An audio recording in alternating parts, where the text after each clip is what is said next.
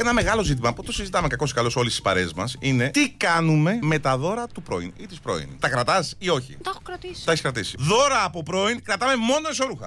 Αν το δώρο είναι εσώρουχα και μας έχει παρατήσει αυτός ή αυτή, τα φοράμε στο επόμενο. Ναι. Αντωνάκη, πώς σου φάνηκε το Brazilian? Δεν το ήθελες, Σε χάλαγε η μπετονιά αυτή. Δεν σ' άρεσε τα 3/4? Δεν σ' άρεσε το Μινέρβα το Σοβαρακολενίτσα, Δεν πειράζει. Το βγάζω και το κάνω αλλού σημαία. Και τα φοράμε με τους νυν. Σε χάλαγε η σουτιανάρα νούμερο 3, Λευτέρη. Και δεν πειράζει, θα τη χαρεί ο Λεωνίδας τώρα. Τι κορμάκι είναι αυτό που έχω.